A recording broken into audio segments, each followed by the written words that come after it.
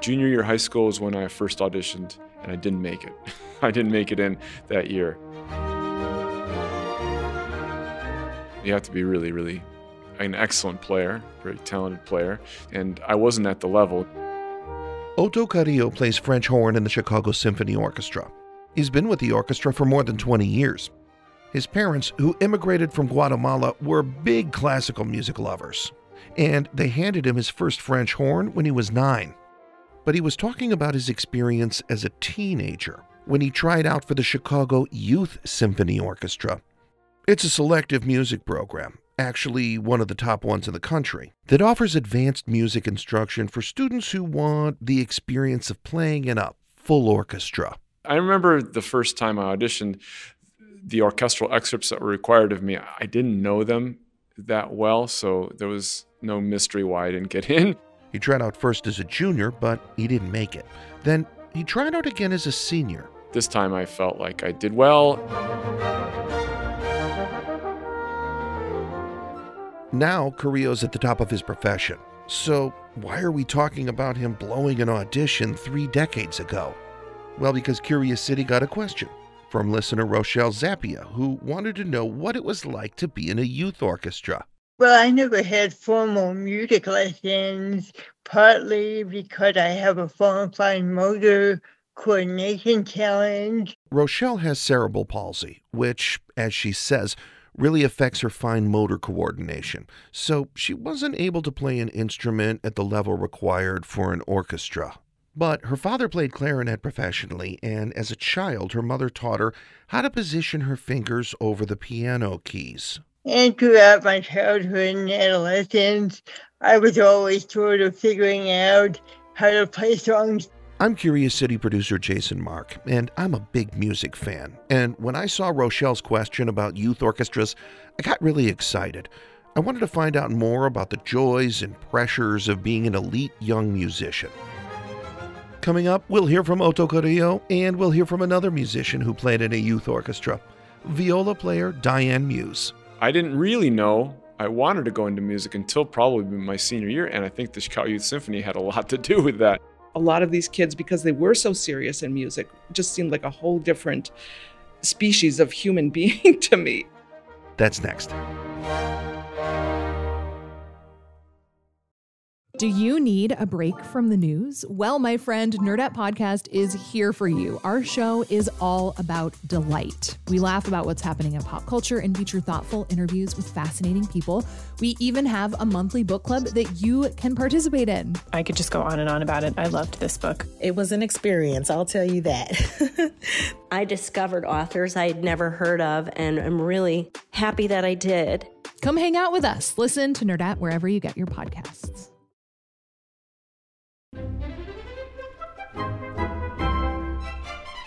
I'm Diane Muse, and I play viola in the Chicago Symphony Orchestra. Diane started playing viola in the 4th grade. The rental company had just delivered the instruments to the school where I was at, so I was 9 years old then. And it was a warm day. I remember bringing the viola home and putting it together, putting the little sponge under the rubber band on the back of the instrument that helps protect the shoulder and make it easier for us to hold it. And my grandmother was looking after us that night, and I was figuring out tunes to play. And I figured out Twinkle, Twinkle, Little Star, and soon after that, Ode to Joy. They were all very basic. Diane kept playing through grade school, junior high. Eventually, when she was a sophomore in high school, she got more serious and decided to try out for the youth orchestra. I had had opportunities to excel earlier, to take a more advanced teacher, say when I was maybe in 7th or 8th grade, but something in me just didn't want to be pushed. I don't know why. Maybe I was just, it's a natural viola personality out of the limelight. I don't know. She remembers the audition wasn't all that nerve-wracking. I showed up for one of the auditions. It was in a large room, and the conductor then, Dudley Powers, took students one by one to play something prepared and then to sight read a little bit. She made it in, And it was a pretty big deal. Just about every player in a world-class orchestra like the Chicago Symphony Orchestra played in a high-level youth orchestra at some point during high school. You could compare it to, say, a basketball player. It would be virtually impossible to find someone in the NBA that didn't play for their high school team or one of those high-level travel leagues. But Rochelle wanted to find out what it was like to be in one of these elite youth orchestras. Diane vividly remembers that first rehearsal. It was, wow, the sound. Because I think the very first thing that we played was Berlioz's Benvenuto Cellini Overture. And it was a full orchestra, complete with bassoons, oboes, all the brass, all the percussion, things that you don't normally see in every high school orchestra. And everyone just took right off like they knew what they were doing. These were really accomplished young people, and I was impressed.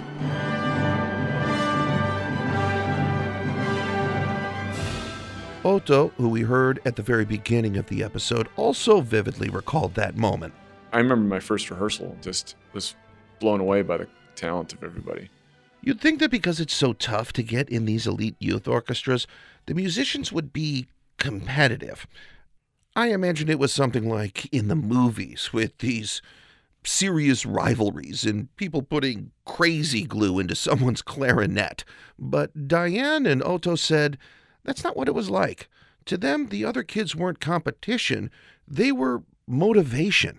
I mean, the fellow players were top-notch. So I learned all sorts of things. You just can't help getting swept by talent that's around you and wanting to get to that position. So you're trying to strengthen up all those things in your playing.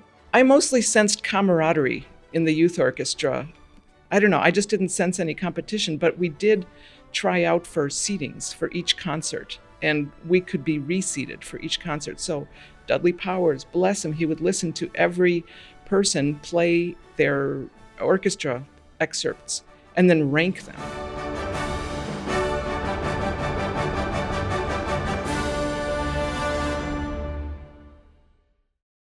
Do you need a break from the news? Well, my friend, Nerdette Podcast is here for you. Our show is all about delight. We laugh about what's happening in pop culture and feature thoughtful interviews with fascinating people.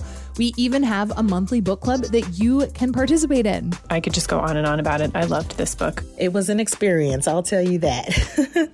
I discovered authors I had never heard of, and I'm really happy that I did. Come hang out with us. Listen to Nerdette wherever you get your podcasts.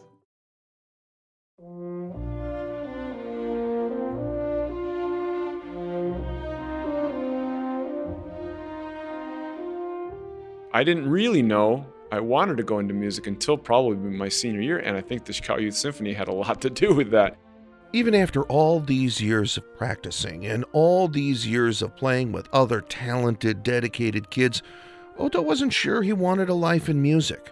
I applied to music schools, and I also applied to schools that were good at liberal arts because I didn't know if I was going to be a musician. I thought I was good enough to at least pursue it for a little bit, but I didn't know if I was going to make it as a professional. But just being in such a great group with great music and great instrumentalists, I think that's what really started kicking me into this decision that I made. The music that we played, it was so much fun, and you realize that this is something I would love to be able to do, because what better way to make a living? So that really inspired me to keep going after it and get better and better and better. Eventually, he did decide to make it his profession. He joined the CSO in 2000 after playing with several different orchestras around the country. Diane also wasn't sure that her path would be one of a professional musician. I thought I was going to minor or double major or something in art as well. So there were talks along those lines. I didn't know what I was going to do in music. I didn't realize I was going to be an orchestra player. I just thought the natural thing was to be a teacher, because those were all my role models. That's all I'd ever seen were music teachers. But it was those music teachers, and in particular CYSO conductor Dudley Powers, who gave her the confidence to take her playing to the next level. My ability to read music was not so great, and he would say things like, well, the only way to learn sight reading is just to do it. And I always remember that, and it's like, I would start practicing at home to just put up something on the stand that I didn't know and make myself go through it without stopping, no matter what. All that practice paid off. Diane did eventually decide she wanted to be a professional musician. She joined the Civic Orchestra of Chicago while still in college at DePaul and became a member of the CSO in 1987. And she says her experience with the youth orchestra really helped her prepare for a life in music. What I got was a very firm foundation of learning how an orchestra goes together, some good ensemble practices, how to listen, how to watch the conductor, and just the awesomeness of how an orchestra sounds when it's all playing together. That was the thing that mostly grabbed me. Alan Tinkham is the music director of the Chicago Youth Symphony Orchestra, which has been providing kids with the experience of being part of a music ensemble for 75 years. This season, 800 students from Chicago and beyond, some come from Indiana, Michigan, and even as far away as Iowa, are involved in the Chicago Youth Orchestra's on-site and in-school programs.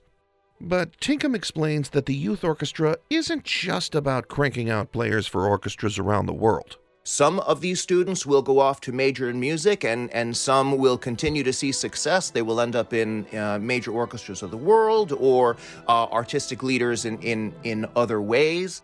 And lots of kids that play in the youth orchestra don't go into music careers at all. It's about half and half.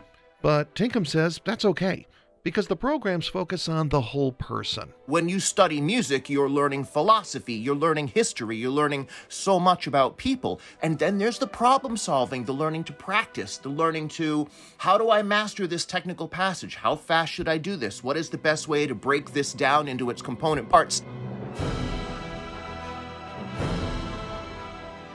And what advice do our two professional musicians have for someone who wants to go after a spot in a youth orchestra? Or even take it further? If the wish is there, by all means pursue it. You don't have to become a lifelong musician. Just enjoy the experience, enjoy the friendships, enjoy the work, whatever it is you get out of it. Yeah, I'd say to go after it as much as you can, as hard as you can. It's a competitive field, no doubt about it. And if they're really driven and focused and dedicated, you can achieve a lot. If you really pursue something, it'll help you out in anything, really, because you have to put yourself out there. There are a number of performances by members of the Chicago Youth Symphony Orchestra coming up next month, several of which are free. Find out more at cyso.org. Curious City is supported by the Conan Family Foundation and is produced by me. Adriana Cardona-Maguigad is our reporter, Maggie Sivit is our digital and engagement producer, Asia Singleton is our intern, and Alexandra Solomon edits the show. I'm Jason Marck. Thanks for listening, and we'll see you back here next week.